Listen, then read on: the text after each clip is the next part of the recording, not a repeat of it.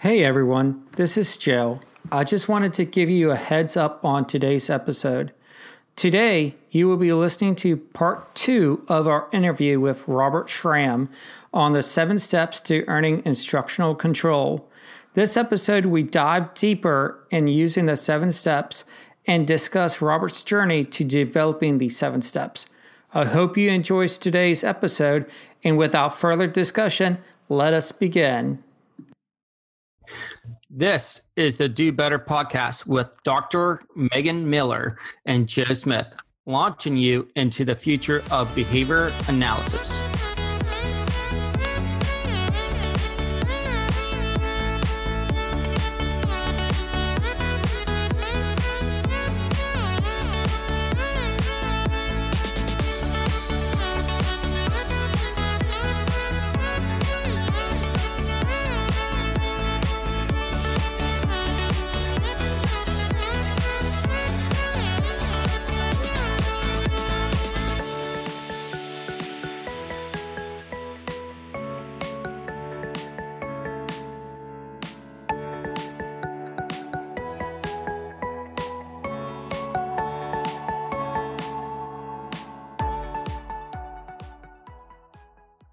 Welcome to the Do Better podcast. On today's episode, we are interviewing behavior analyst and author Robert Schramm.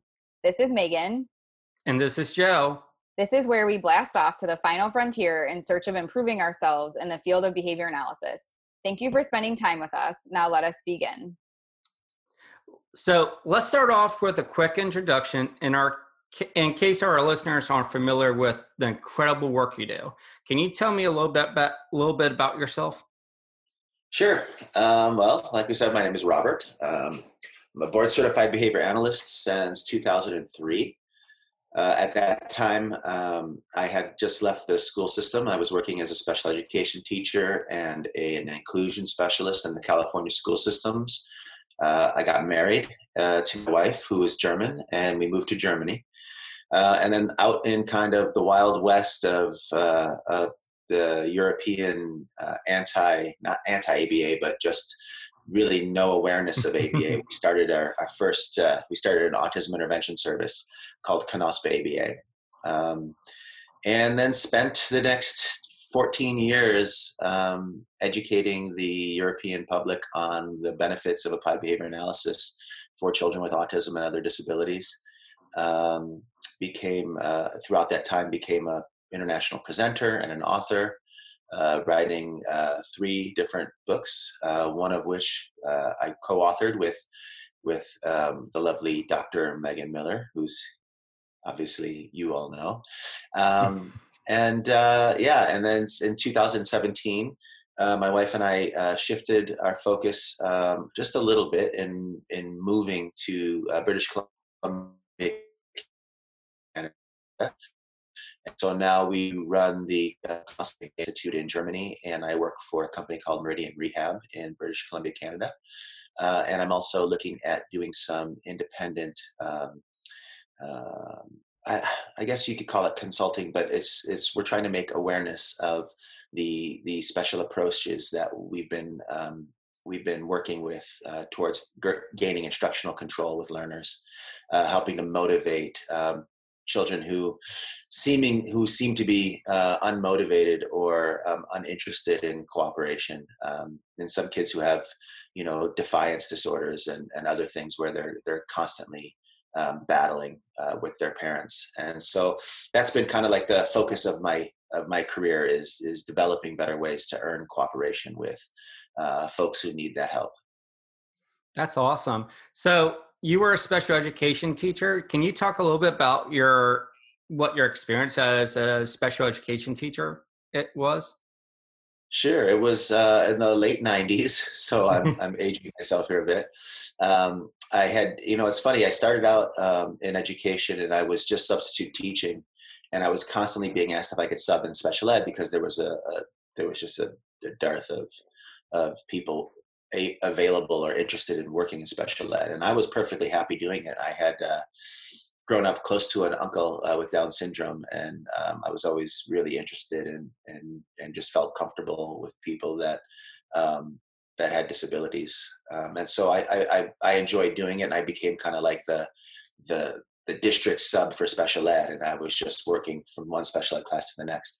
And the program specialist who was in charge, who kind of became a mentor of mine, she suggested that I go back and get my master's degree in special education, and then I started focusing in that area. And so I did, and I was eventually hired on as a inclusion specialist for the Manhattan Beach School District. And this was back in the late 90s when there was, inclusion was just starting to come around in California, which is where it hit first before it moved on to the rest of the country and then ultimately to the world.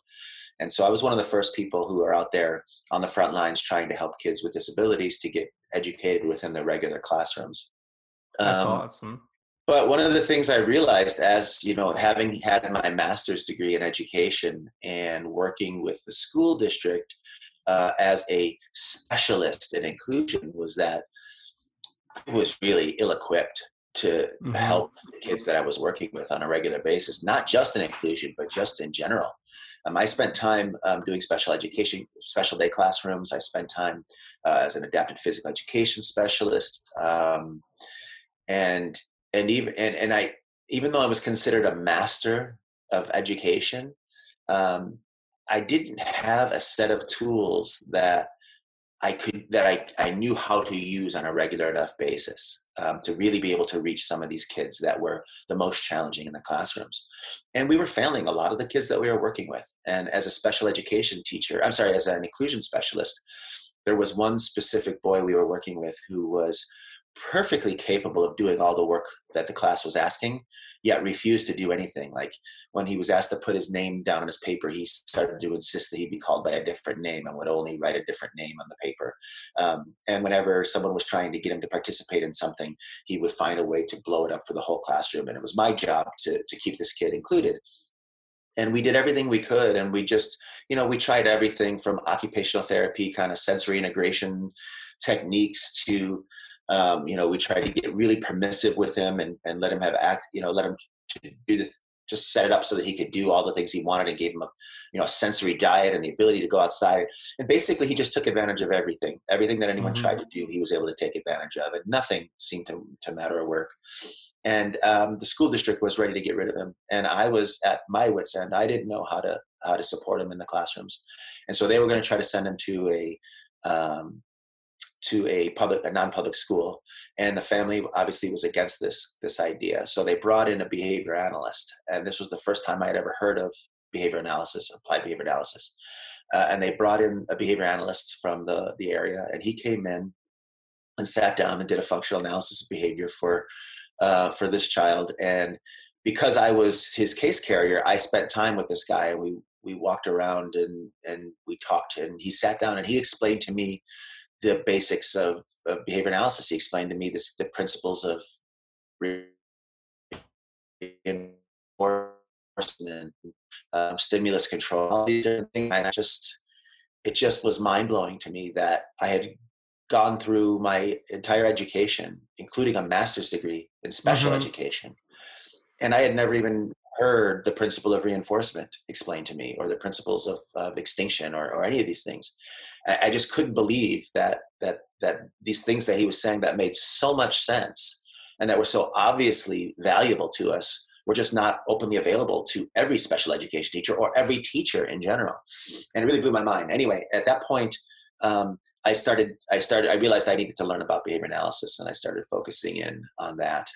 And that's when ultimately led me to leave the school district, because I got tired at that time of not being allowed to say and do what I thought was best for the kids. There were so many times I was sitting in IEP meetings and I was specifically told, you cannot say this child needs that because we can't afford to give it to him. And so I was being censored, and I was put in this position of either saying what I believed or being in a lot of trouble with the people that I worked with. And so I decided that it was untenable for me, and I left the school district. That's when I moved. That's when I got married and moved off to Germany and started Knospe ABA, where I could do only what I thought was best for the kids at all times. And and Buck was going to always stop with me as far as making those kind of decisions. it was a tough choice because leaving the school system, we need good people in the schools. And if I'm leaving, I'm sure other people are leaving for the same reasons. But ultimately, I mean, the burnout rate for special education teachers in the school system is a little over 2 years. At least it was 20 years ago. I don't know what it is now. So, I mean, how are these kids getting any kind of an education in public schools when they've got teachers who are 2 years or 3 years maximum before they're burning out and being replaced? And the school system is so focused on what they can afford to give that they can never really make recommendations that are best for the kids. So that, or they're so focused on delivering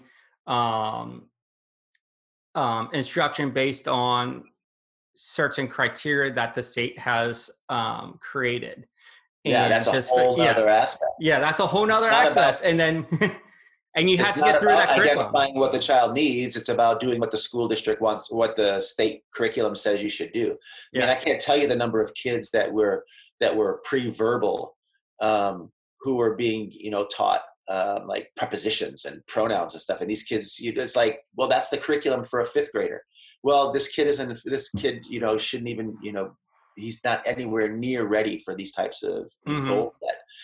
And so you end up they just waste their time over and over trying to meet standards that don't apply, that really shouldn't apply for individuals. So anyway, there was a lot of reasons why I left the school district, but yeah, that was my experience. I met really great people. I worked with some people who were really caring and trying their best, but it's a system that's not set up for the people on either end of the spectrum. The school system is set up to the middle, and the best teachers have the widest middle of kids that they can reach. Some teachers, they reach those kids. Some teachers are really good and they can reach these kids, but there's always going to be kids on the outsides, on the very high end of the gifted kids, and there's going to be the kids on the lower end who are never going to be getting the education that they really need or deserve.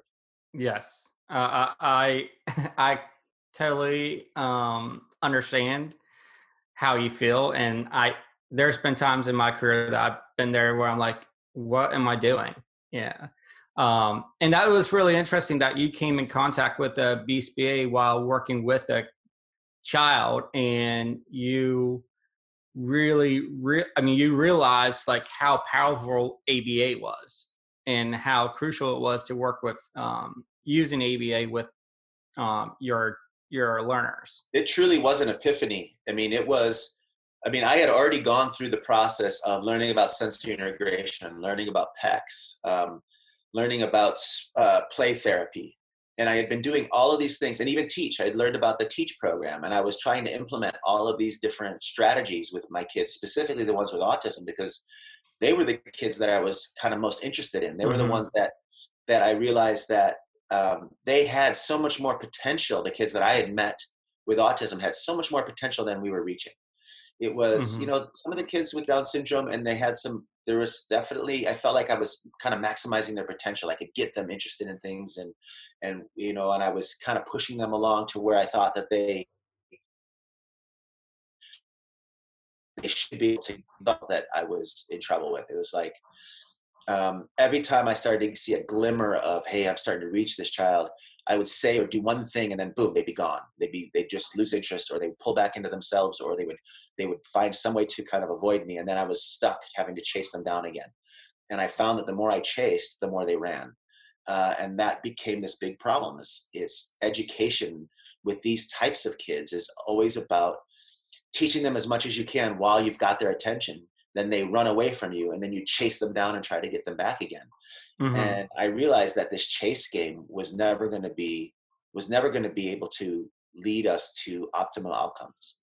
You're never going to be able to pull someone and force them to learn from you in short spurts of time with them constantly trying to escape. And that's really what led me to this concept of, my book is titled, one of my books, the main book that I wrote is called Motivation and Reinforcement, Turning the Tables on Autism. And it really came to this idea that we have to kind of turn the tables. We cannot be chasing kids and trying to convince them to learn from us. Because as long as it's coming from our desire to teach them, they're always going to have a desire to escape. They're always going to see a benefit in escape. What we have to do is set things up so that we don't need to be teaching them, but we set it up so that they want to be learning from us. and that they're chasing us, trying to get us to teach them. And if we can set that up, suddenly we have a lot more control over what that teaching setting can be. And so I call it turning the tables. Instead of us trying to convince them to learn from us, we set up the environment so that the child's trying to convince us to be willing to teach them. And once that happens, once you make that switch, then finally you're in a situation where you can start to see optimal outcomes, because now this child is adjusting their behavior to try to convince you to keep teaching them. And once we've got that, that's the key to everything.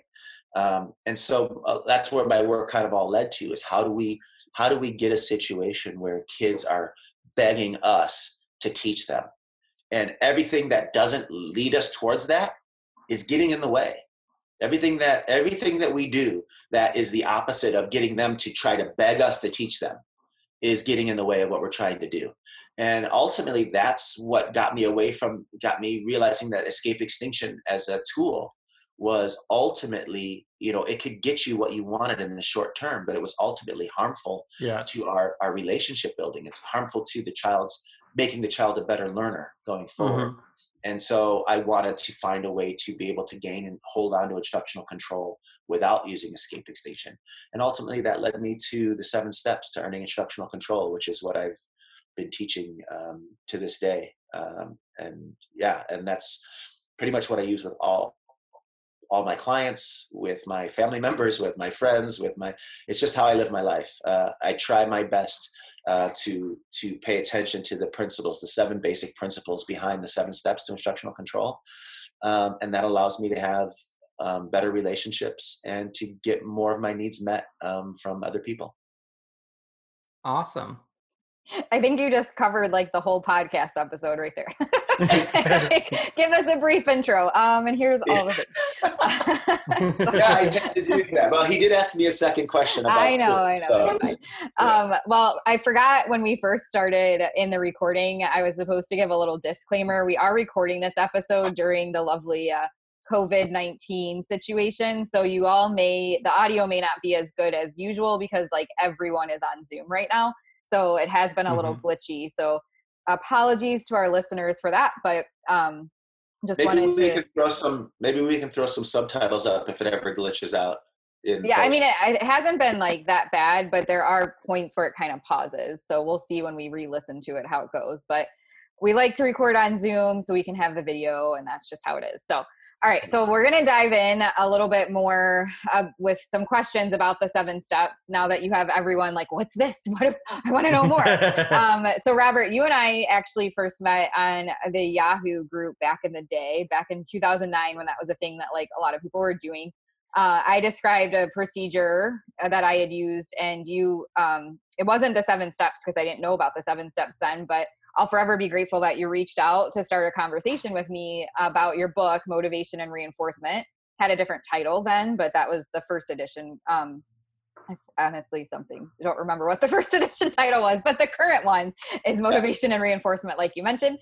So 2007 time, and then in 2011 second edition with the new title, Motivation and Reinforcement. Yes. So go ahead. Was it DTT-net or was it Verbal Behavior Group? I don't remember which one. I was in a bunch of them at that time. So I don't remember which one we met on. But basically somebody was having some issues with challenging behavior, and everybody was requiring or, recommending escape extinction. And you and I were both like, don't do it. So then I learned. Don't do it. Don't do it. Decide if you really need to do it. Yes. Right? I mean, I'm not saying you can't use escape extinction ever. I just choose not to because I've never needed to, and I haven't needed to in 10, 15 years. But if you don't know a better way, and escape extinction is something you can, it does work. There is literature that says that you can use escape extinction, you can build better cooperation, but it's not generally your best bet. And learning alternatives, I think, is really important to all behavior analysts and all parents and all, if you're grabbing your kid and making them participate in things they don't want to participate in, it's not a long-term solution. Right. You're not going to be able to throw enough reinforcers at them to make them happy that they're being held captive. right? It doesn't matter what I you think feed. we're all going to be in that situation right now with COVID and being stuck in our houses. Yeah. But I was gonna say, it doesn't matter what you're feeding the prisoners. They're still, you could be feeding them prime rib. They're still not happy that they're in prison, and that's what escape extinction ultimately is about. But yeah, you're right. We're all good. We're all locked in now, aren't we? yeah, I know. At least there are people that are getting creative with reinforcers on, different celebrities and whatnot are doing various things. So hopefully that'll stay high quality for a while. But anyway, so to get to the actual question, could you tell the listeners a little bit about the 7 steps? First, you kind of touched on this already in your intro, but if you want to talk about how you use it as a guide or framework for your programming, and then kind of explain each of the 7 steps, but we might pause occasionally in case Joe and I have any questions for you as you explain each of the 7 steps. Yeah, no problem.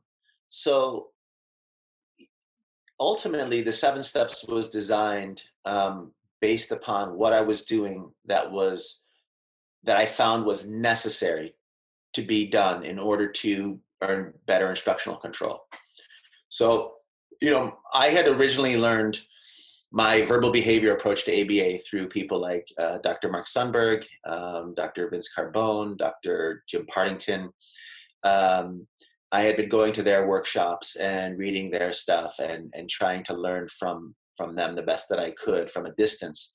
And the prevailing approach to earning instructional control was based upon pairing your teaching setting with reinforcement, making what you're trying to teach as fun as possible, and then slowly fading in instruction. However, with a lot of kids, once you would start to fade in that instruction, no matter how much fun you were, they would still try to escape. And when they did, you would say, okay, well, what do I do now? Well, then the answer was always escape extinction.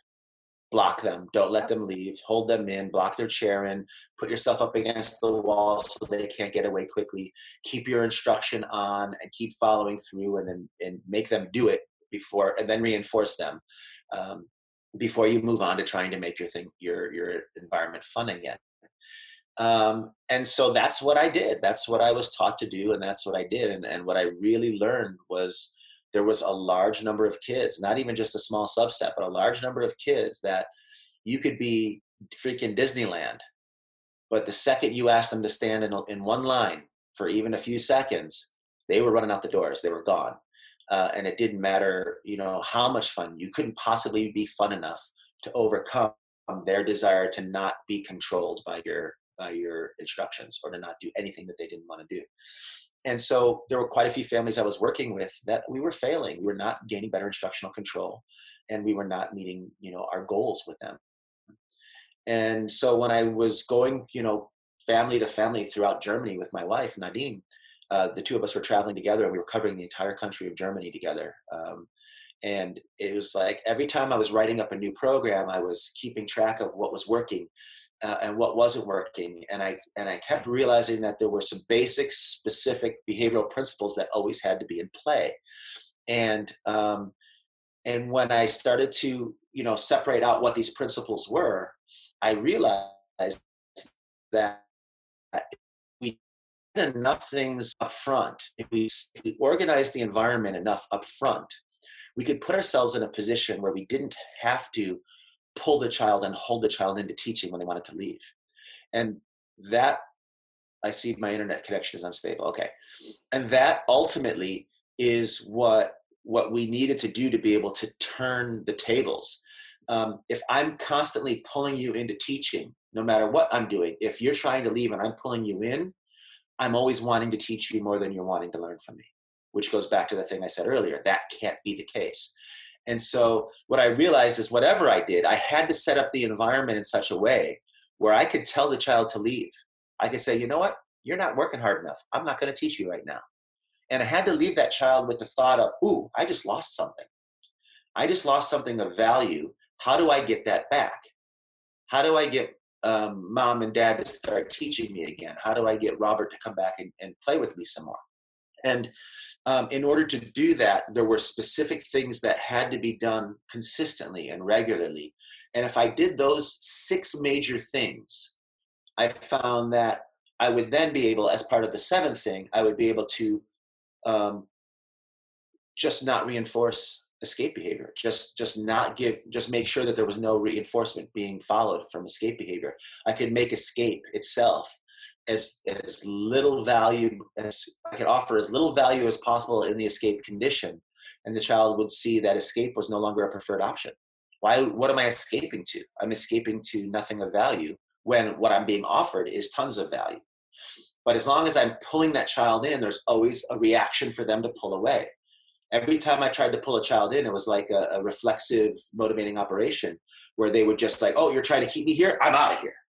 And there was always that pull and struggle. So what I had to start teaching our families to do was never switch over to, okay, this is fun, but you have to stay here.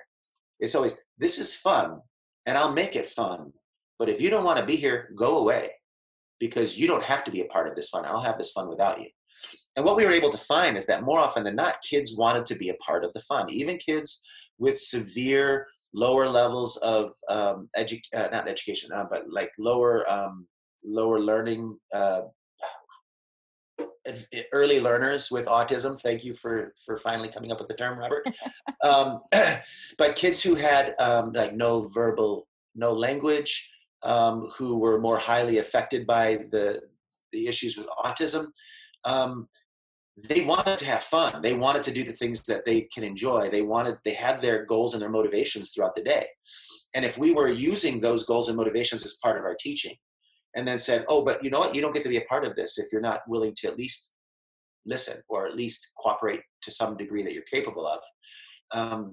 Then we were able to, for the first time, really kind of turn the tables. We were able to set it up so that our families were not trying to convince our kids to learn, but they were able to say, I'm willing to teach you if you meet these expectations, and if you don't, you can go somewhere else. But then we set up the environment so that the child would prefer to be with us, and then be able to see both aspects of that and then make the decision. What's better for me? What do I like more? Do I like being by myself over here, or do I like being with mom working and learning?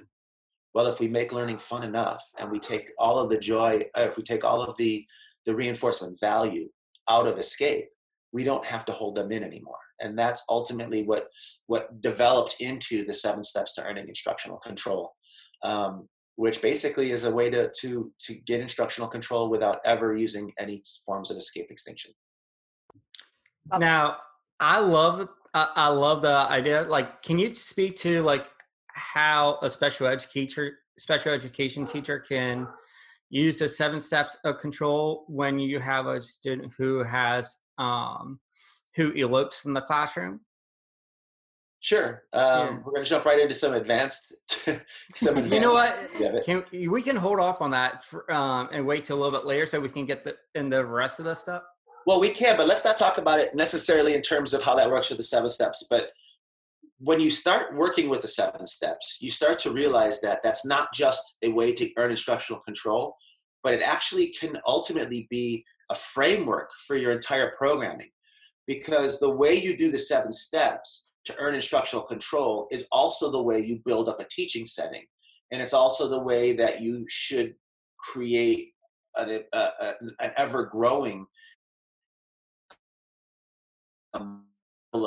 goals and skills. So if you focus the 7 steps, it actually leads you into the way that you behave with your children in the natural environment, the way you deal with them when you're doing one-to-one teaching. It all can grow out of it. And so if you ask me a question like, how do I keep a kid from eloping? The answer to that is always going to be something that if you look back at the way the 7 steps are structured, these are things you would naturally be doing as part of the 7 steps anyway. But really, whenever you're dealing with any type of behavior, you got to look at the balance of value. So what is the value the child is getting from leaving versus what is the value they're getting from staying? If a child is leaving the classroom, they're not just running because they feel like running, usually, right? Now, maybe it is just maybe running itself is its own reward. But more often than not, they're running to avoid or escape a lower value area to try to go to something that they consider to be more valuable. For whatever reason. Maybe when they run, people chase them, and that's a fun chase game, and that becomes more valuable than staying in the classroom and doing their homework, right? Yeah. So if they're running, it just tells me, like, if you put an equal sign in the middle, it's a math problem. You've got that equal signs in the middle, and if you want them to stay, you've got to more heavily weight your side than the escape side. So escape is over here, cooperation is over here, and the middle is kind of like a fulcrum in a balance. And as long as you've got more weight of value on your side of the teaching, the child will stay with you. But as soon as you go here and they're kind of like, ooh, I don't know, I'll pay attention, but I'm not going to pay that close attention. And then boom, you get here, they're going to leave. They may get up and run. They may flop to the floor. They may pretend to not know what they're doing and reach out, or they may act like they need help being prompted. They may just stop listening. They may go into their head and think of other things. They could do anything. They could yell and scream. They could bite. They could kick. They can scratch. So kids have all of these skills available to them, and whatever has worked for them in the past are the skills they're going to use. But really, it comes down to this fulcrum in the middle. Is what we're offering more valuable, more heavily weighted with value than what they would get if they escaped? And so if you're saying to me that this child is choosing to run away in the classroom, then what I'm saying is you've got a problem with this. Escape is more valuable than what you're offering when they're there. So what are the two things that you have to do? You have to, A, take the value out of escape while also adding more value to what you want them to do. So we're looking at increasing the ratio of reinforcement available in your teaching setting, maybe increasing the types of reinforcement that's available in your teaching setting, maybe reducing the work level at some point in the beginning in your teaching setting, all of which should give you more value to stay. Then you got to look at how do you reduce the reinforcement level of escape. Are we getting involved in a chase game with the child? Do they love running around? Can we block off the doorways so that we can keep them in the area and then just ignore them and withhold access to reinforcement? Are they running to the gym where they can then play with the balls? Well, we have to make those balls not available, right? So we have to then take all the value out of running away, or as much as we can. And if we do those two things together, we can get ourselves back balanced, and then ultimately get ourselves to the point where we're offering more value as a teaching setting than that child could get from escape. And once we switch to here, there's no more escape. It doesn't happen anymore. There's no reason for it. And so everything we do, no matter what we're teaching, whether it's instructional control, whether it's trying to get a child to cooperate with a classroom routine, or it's learning goals one-to-one, or learning goals in a group setting, it's always this. Always. Everything comes down to this. And as soon as that child is doing something inappropriately or escaping, you're in this situation. How do you change it? How do you add more weight and value and fun and reinforcement to this side so that they want to stay with you? And so if you go back, once we start going through the 7 steps, you'll see that everything we do within those 7 steps does that. It adds tons of value, and the more creative you can be, the more valuable you can be on the positive participation side. And it also teaches you how to take all value out of escape. And so it does both things. And I think that's where it kind of takes a step further than what I was taught in verbal behavior. Because what I was taught in verbal behavior was make everything as fun as you can. And then as soon as the child tries to escape, hold them in. And what I started realizing was, no, make it as fun as you can. And if they try to escape, you're not making it fun enough, and escape is too much fun. Try to make it more fun. Also take the fun out of escape and start to make escape less valued option. That way you can allow it and still know that they're going to come back, that escape will happen less and less and less. And so that's where we started, that's when the 7 steps really come into fruition. And so to answer your question, how do you stop a child from eloping? There is no answer like, obviously shut the doors. Sure, they can't run away. So you can get rid of the actual access to the escape. You could also grab them and hold them and tackle them and lay on top of them, and they can't go anywhere. But ultimately, when it comes down to is if you're going to get a child to not want to run away, you've got to make staying more valuable than running away. So what is it that they're getting in running away that works for them? What is it about what you're offering to stay that is taking value out of their being there? And then that's what you play with. Those are the variables that you have to adjust. And once you've done that, they will stay and they will participate and they will enjoy it because you're making it so. And I know that that's a really general answer, but But I love that. I love It's how the you truth. broke it down to like just having a balancing equation visual for our listeners. Just because, I mean, I think that's a great way to just break it down to just have people understand like, hey, if I'm not, if they're trying to escape from my classroom, then we're not making it fun enough or engaging enough for them to want to stay. And that's Yeah. a And there's something heavily weighted on the side of escape. Yeah. So it's both Yeah. sides. Like, you don't have to just add things here. You could also take some of the value away here. That'll help.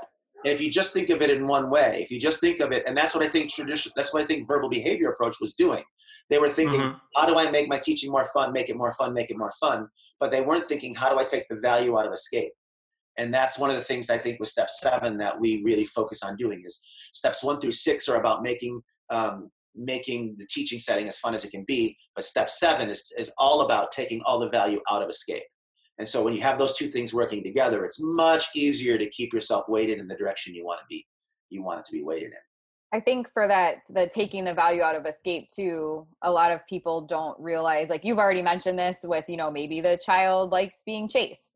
They don't realize the value of escape. They may not just be trying to escape to something. It could be whatever the interaction is. They like the physical battle. They, the facial expressions you're making while they're escaping, just the type of attention you're giving, like any of that stuff. And it's funny because I have a 4-year-old, and how long have we been presenting on this, Robert? Like the 7 steps, at least 10 years, right? So. And even with my own son, like occasionally I get sucked into you're gonna do this.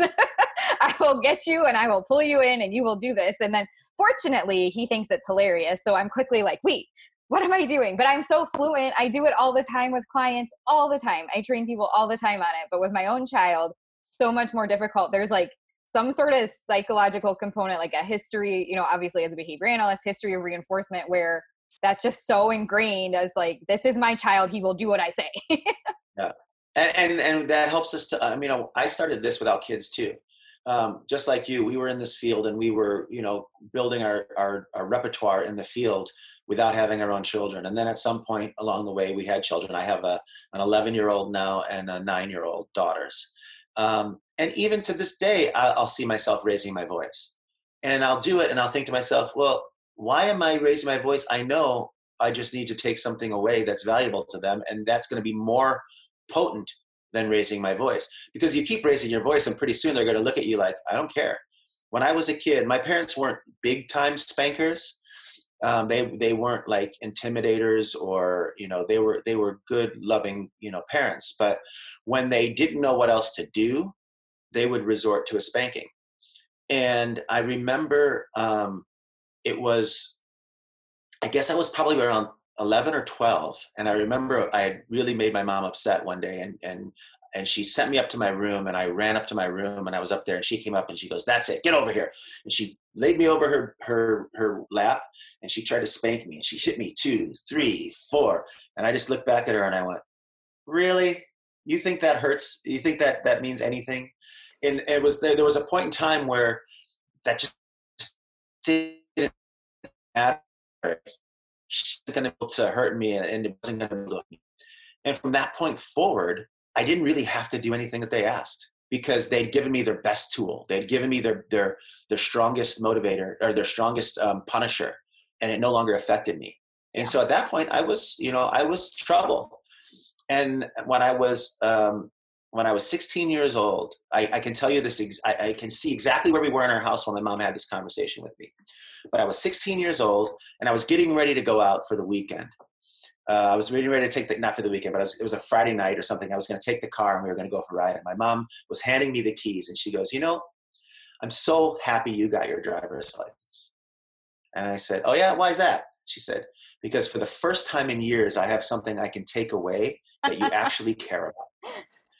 And it was like, she's kind of got it now, right? She had something that I was motivated enough to start making better choices. And so at 15, I would come home late, because what was she going to do? Spank me? But at 16, I wasn't coming in after curfew anymore, because what was she going to do? She was going to take that car away the next weekend, and I wasn't going to be able to use it. And so suddenly I had a reason to cooperate again. And it wasn't about yelling at me, and it wasn't about hitting me. It was about having something I cared about that was either available or not available, depending upon my behavior choices. And so, I mean, there's such a lesson in that. She never had to hit me to begin with. The spanking was never going to be a long-term solution. And even in the short term, it made me feel like, boy, she aggression, when things don't work, aggression is obviously okay. Yeah. When things aren't going your way. All right. But having access to things, I think, fits right into our capitalist society anyway. We all have to learn that you get what you earn in this world, because we don't have a free for all world where people just give you whatever you want. And we can't allow our kids to grow up thinking that our parents are just going to give us everything we want when we want it, no matter what we do. And then the world is going to do that as well. So we have to teach our kids from an early age that their behavior affects the quality of their life. When they make good choices, they get better things. And when they make bad choices, things start to fall apart around them, because that's going to happen when they're on their own. Yeah. That's going to happen when they're out there dealing with friendships. If you treat your friends the way you treat your parents when you're a bad kid, then you're not going to have any friends. Those people are going to stop hanging out with you. They don't have to be there. And so I don't know how we got on this from you talking about your son, but this is the way my mind works. So this is an interesting thing that I like to talk about. And so here I am in the middle of it. I'm going to keep going until you guys stop me. Fine. So I had a follow-up too. So when you're done, I'll see what you think about this. We'll circle back. I promise we'll circle back. But the thing is that whatever we do as a parent, we have to make sure that we're not just getting our needs met, but we're also developing the child's ability to maintain and fix their relationships. Because so many of our kids who have problem behavior become so challenging that families start just giving in on everything, and they start handing everything over to the child, and the child takes complete control. And once that child who feels like, oh man, I have the ability to control everyone around me, goes out into society, they end up realizing that they're alone, that they don't keep friends, they can't keep a job, they get in trouble with the police, because they have no understanding that they have to adjust their behavior to maintain these relationships. And so it's almost imperative on a parent at early ages to start showing the child that better behavior leads you to better things. The worst social behavior leads you to worse things. And so if they don't represent that in their own interactions, the child's never going to learn it. And so as a parent, you can't just be the child's best friend and give them whatever they want and expect that they're somehow going to learn how to care about other people and give up to other people. In some cases that will work, and that's great. But in a lot of cases, a lot of kids, they'll take what they get because they haven't developed the social desires and understandings that as adults we should generally have. And so they get stuck in this, oh, if I want something, here's what I got to do to get it. And if that doesn't work, then I'll do this to get it. And if that doesn't work, I'll do this to get it.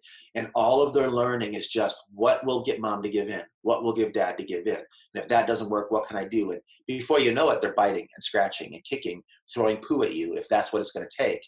And everyone else starts backing away. Well, at some point, and the relation with any friends they have, because all of their behavior is about how do I get what I want at any cost necessary. And so we need to, as parents, from the early days, from 2 and 3 and 4 years old, and how old is Tyler now? He's 4. 4. Even at 4 years old, you've got to be aware of, are you teaching him how to repair the relationship with you? Or are you running around doing all the repairing? And I know you, and I know that you're not. And I know that your example was, I mean, like I said, when I started this, I do the same thing. I'll see myself raising my voice with my kids. But the difference between you, the difference between you and I and the typical parent is when we get to the point where we're not happy with ourselves, we know what to change, right? We know how to fix it. Like, yeah, my kids are good kids. I've taught them well their whole lives. They make good choices, and every now and then they annoy me, and so I can get upset with them, and that's okay. It's not going to make a difference because I do enough of relationship building with them so that even if I do get mad at them and I do raise my voice, if I ever get to the point where I think I don't want to do this anymore, I have other tools, I have other ways to go, and I can adjust that. But so many parents don't have that. They don't know what else to do. They're out there and they're just yelling at their kids, yelling at their kids, yelling at their kids, and their kids are getting used to getting yelled at, and they're getting used to ignoring being yelled at, and then they're getting better at getting what they want even after they've been yelled at. Yep. And it just keeps cycling out of control. And that's what I think that's, as a field, that's what we've got to be able to stop. If I'm going to keep talking here, sorry. It's fine. I've worked in autism intervention for probably close to 20 years now. And it's been amazing. And these are the kids that really caught my heart early on. And these were the kids that I really wanted to be supporting, because no one else was supporting them very well that I was seeing. But now at this point in my life, I know that there's a lot of good behavior analysts out there, and they're helping a lot of kids with autism. Yet I'm seeing my cousins and my family members and my friends on Facebook and everyone else, posting things about, when I was a kid, my parents hit me and I turned out okay, so we should be hitting our kids still. And, all that kind of crazy stuff, and I'm thinking to myself, no, we need to get what we do, what works for children with sometimes severe disabilities, out to the public, out to the lady next door who's having trouble, getting her kid sit in the grocery cart, or having to throw her kid into the grocery cart because the kid won't stay under control walking through the store with them. Or, parents who are dragging kids kicking and screaming through the airport because that child has never learned that they need to cooperate. And now the parent needs them to cooperate, and they have no tools to work with, right? These are the people who need what we do. And so I'm really interested in moving into making the 7 steps available to those families out there who may not have funding through a diagnosis. But you could start with my husband. Yeah. Yeah, I mean, we're all like it. It's like, it's family. And you know what? Family members and friends, they never listen to us. No. That's what, my follow-up was going to be, because, 2 things with Taylor, and then we'll move into the actual 7 steps or whatever question you had, Joe. I told you we just go on these weird tangents, but the 2 things with Taylor that I was thinking about while you were talking, one of the things, when you're talking about your example of the spanking not working, even at probably 2.5 or 3, that I have not found a single consequence for Taylor that does anything. You could try to do timeout. You could take away toys, anything on the consequent end. He's just fine, I don't want it. He's or I'll just throw a fit, and it's automatically reinforcing to just have that physical experience of throwing things, and he thinks it's hilarious, and it just increases. But so that's all of our work is usually on the antecedent side, on the front end, where when he's acting like that, figuring out, now we're finally at the point where when he starts to make his decisions to go down the road of bad choices, I can pull back and say, okay, if you're going to keep acting like that, I'm done, or I just walk away.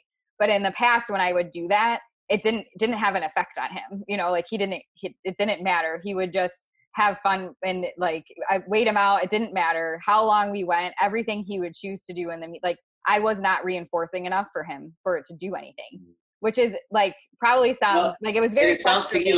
That's not what would happen with a client, right? Well, it sounds to me like he's, it sounds to me like you were never really fully, truly finding a way to fulfill the steps.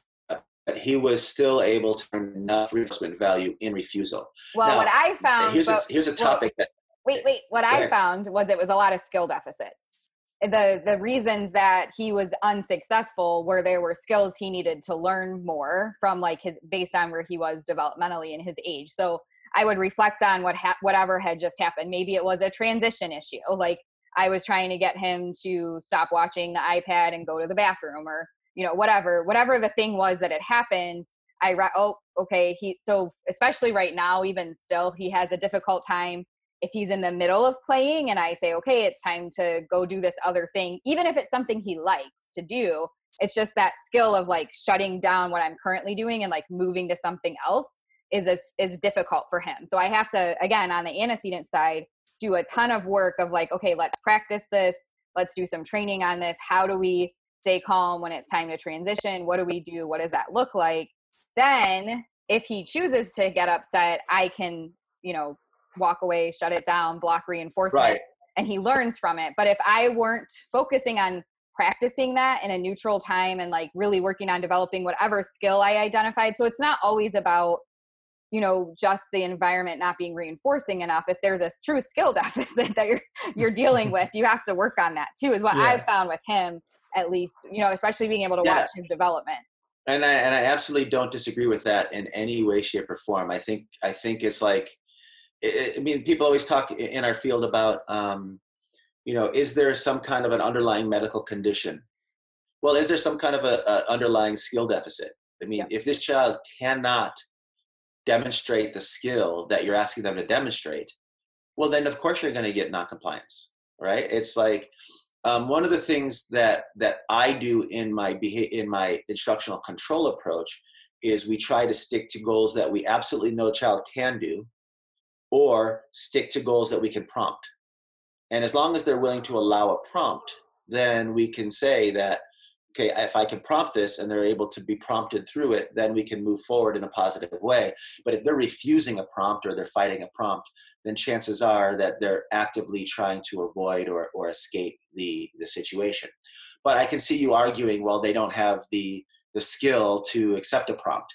And at some point, it's like, well, what is skill versus what is behavior? And is there even a difference between skill and behavior? And really, there isn't, because skills are nothing but behaviors. But it always brings us back to that question: is this something the child cannot do, or is this something the child will not do?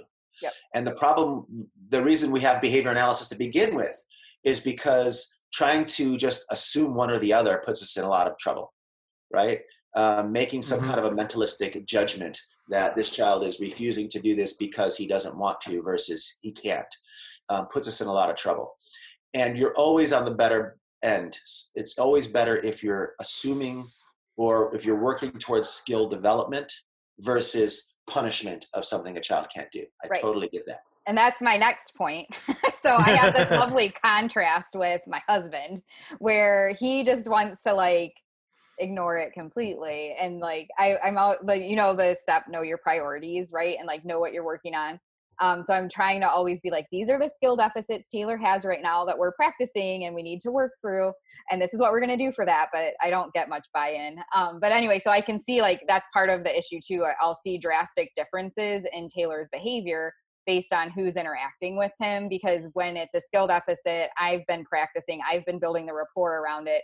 And Blake basically just exists. He doesn't really do anything about it. Here's the question though. Is Taylor having less success because he doesn't have the skill and he needs you to teach him that skill? Or is he having less success because you're following through with positive and negative consequences as you need to, and Blake isn't? And even though you're spending time trying to follow through with consequences, he's getting lots of experience where those consequences are not being followed through on. Is it really truly going back to the skill deficit? Is it going back to an inconsistency in the application? And again, those are just things we're going to have to try to fix on both ends, and then ultimately get to the better product or the better result, and not really worried which one it was, right? We want to be more consistent behaviorally, and we also want to be teaching the skills deficits. Yeah, thankfully Blake is very consistent on following through. Doing both better. Sorry, Robert, it cut out. So you're saying do both better? Yeah, I'm saying if we do both better and we get to a positive result, then we got what we wanted. It doesn't matter which was the cause, right? Yeah. But you're saying he does follow through with consequences. He's more strict and like more like follow, like I always follow through, but I've had to purposely set up practice with like tolerating no, because I don't really care. I'll say yes to almost everything as long as it's not dangerous. So I had to like train that too, because he was starting to give people a hard time when they would say no to him because he was so used to me saying yes. But when I say no, I always follow through. When Blake says no, he always follows through. It's more, again, that front end of like building a relationship. And I think that's where with like most parents, because we have so much going on in our lives all the time and like we're focused on so many different things, people don't realize the importance. You were probably one of the first people that I met in the field that provided really great examples, you and Steve Ward, of how to build, like truly build a relationship with your clients. And I think that's part of the reason we see such great success with the 7 steps too, because that's such a big focus of like, how do you actually develop like kids when you go to any house, I've seen it, the kids come running to you. You meet a kid one time and they're like obsessed with you. So like, you're really great at that, but it's really hard to teach people how to do that. And of course, if it's your own husband, it's even harder. Right. Which is how we got on this, because family members are the worst, because no matter how many doctorates you've gotten, or how many books I've written, or how many presentations I've done around the world, or how many wonderful accolades we get online, I'm still, Bobby. I'm still my brother-in-law, Bobby, who was the 18-year-old kid that I saw in college. That's the way it is. But to get to to go back to the other thing that you mentioned, though, that's what's awesome about the 7 steps is if you look at it, it's not just a cooperation development, but it's a relationship building approach, because step 2, the second step to instructional control, is all about pairing yourself with reinforcement and making sure the child sees you as a generalized reinforcer. And it actually insists that 75% of every moment we're with our kids is saved and put aside for relationship building, for pairing, for reinforcing, for playing, for having fun with them. So 75% of everything that I do with my kid is supposed to be saved for doing something they want, the way that they want, having fun with them, making it better because I'm a part of it. And if I'm doing that, it then allows me to gain what I need from them in the 25% time. And I think that most relationships are like that. I don't think you pick a husband because 75% of the time he makes you do things you don't want to do, and 25% of the time he's fun. Some people might. I doubt it. That's not why we pick them. Maybe it ends up that way. but that's not why we choose the people. I mean, we could choose anybody in the world to spend our lives with. And who do we spend the most time with? The people who enjoy the things we enjoy, who make our lives better and more fun. Those are the people we want to be with. People who have similar ideas and similar thoughts, and who can see the same news and have similar ideas about it. And if we disagree, we can disagree in a way that we both feel good about each other, right? And so those are the people we gravitate to. Well, if you're going to be a parent to a child who has motivational issues or behavioral challenges, you've got to be someone that child is gravitating to. And that's not going to happen if you're a 75% teacher and a 25% fun. It's just not going to happen. They're going to pick someone else to be around. And so we have to be fun. And I don't know about Blake, but again, you brought out the personal choice. That I don't know how good he is at step 2. I don't know if he finds the time in his day to always be fun enough so that it countermands when he's using step 7. Step 7 works only if steps 1 through 6 are running. Yeah, he's a perfect example of that. He does step 7 great. Right. But it doesn't matter. It doesn't matter because I sit in families' homes pretty much 5 days a week. And I sit across or online like this. And I sit across from a mom and a dad. And sometimes it's the mom, sometimes it's the dad, but it's interchangeable. But there's always one parent who is really strict, but doesn't put any time or energy into relationship building, and thinks that they're doing it right because that child will listen to them and won't talk back to them. Then you've got the other parent who isn't very strict, who doesn't know how to follow through with consequences, but lots of times playing and engaging and having fun. And they think they're doing it right because the child likes them and doesn't like the other parent. So what I do is when I come in and I say, okay, both of you guys are wrong. And here's why. Where you need to be is here. You need to be closer to the middle. You need to be closer to the middle. You can't get success by just being a strict disciplinarian. You're not going to get success just by being your child's best friend who's very permissive. You've got to find your way to the middle. You've got to have both aspects of that. You've got to know how and when to be permissive and how to give positive reinforcement and how to be fun and how to build your relationship in that 75% of the time you're with that child.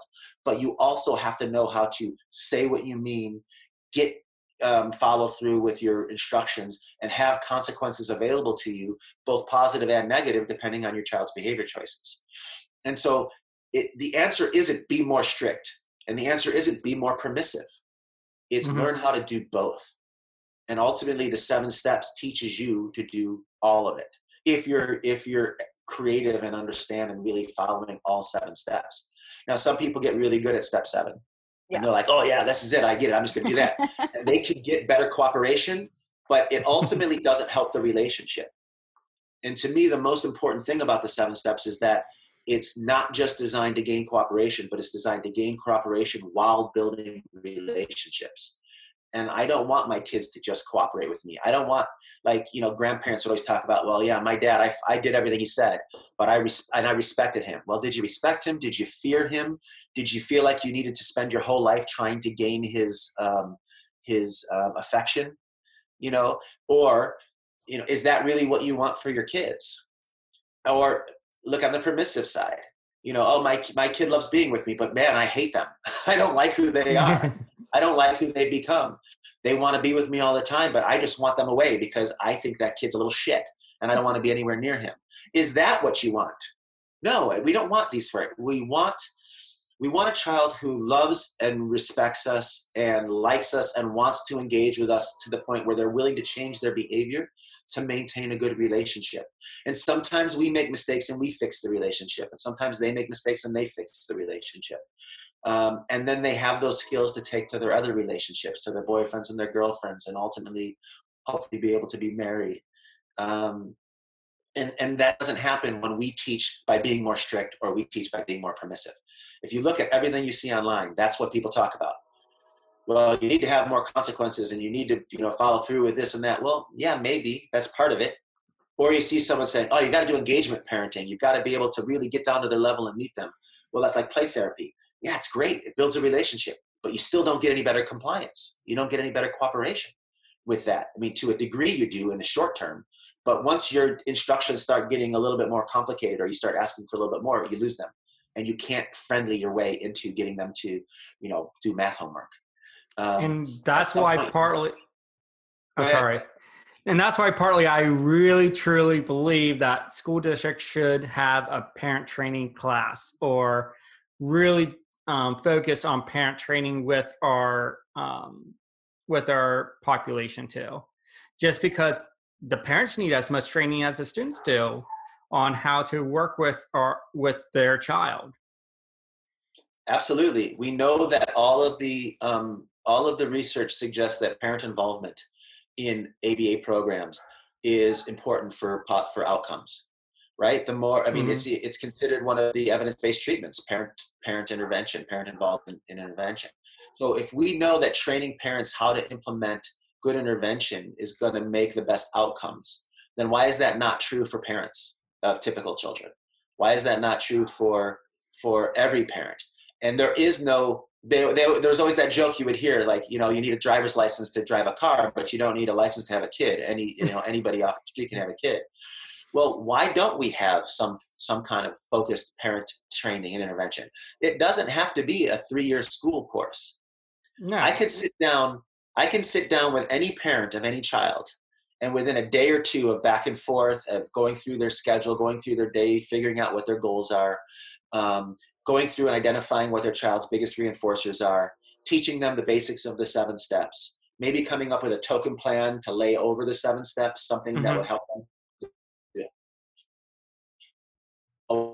To have forces to give and take from moment to moment, and change the behavior of those kids within 30 days. I have families that come back to me after 30 days and say, things are 90% better than they were. I didn't think anything would work, and now it's 90% better. It's like night and day. And if we can do that in just a day or two of back and forth interaction with a family, every family should get that. And maybe they should have refreshers every couple of years, because motivators change. Mm-hmm. Your goals for them change.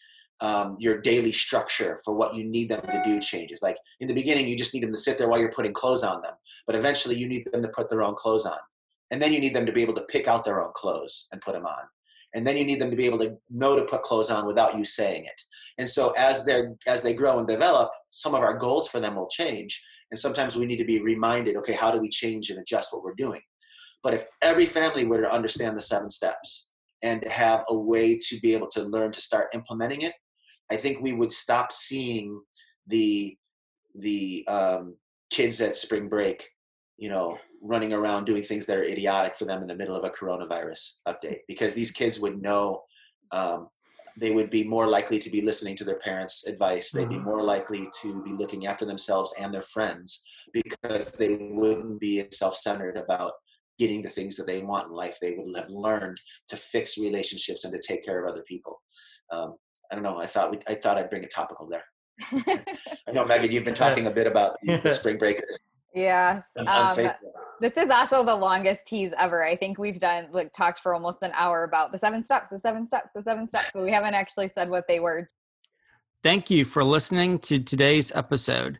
Go forth on your quest and do better.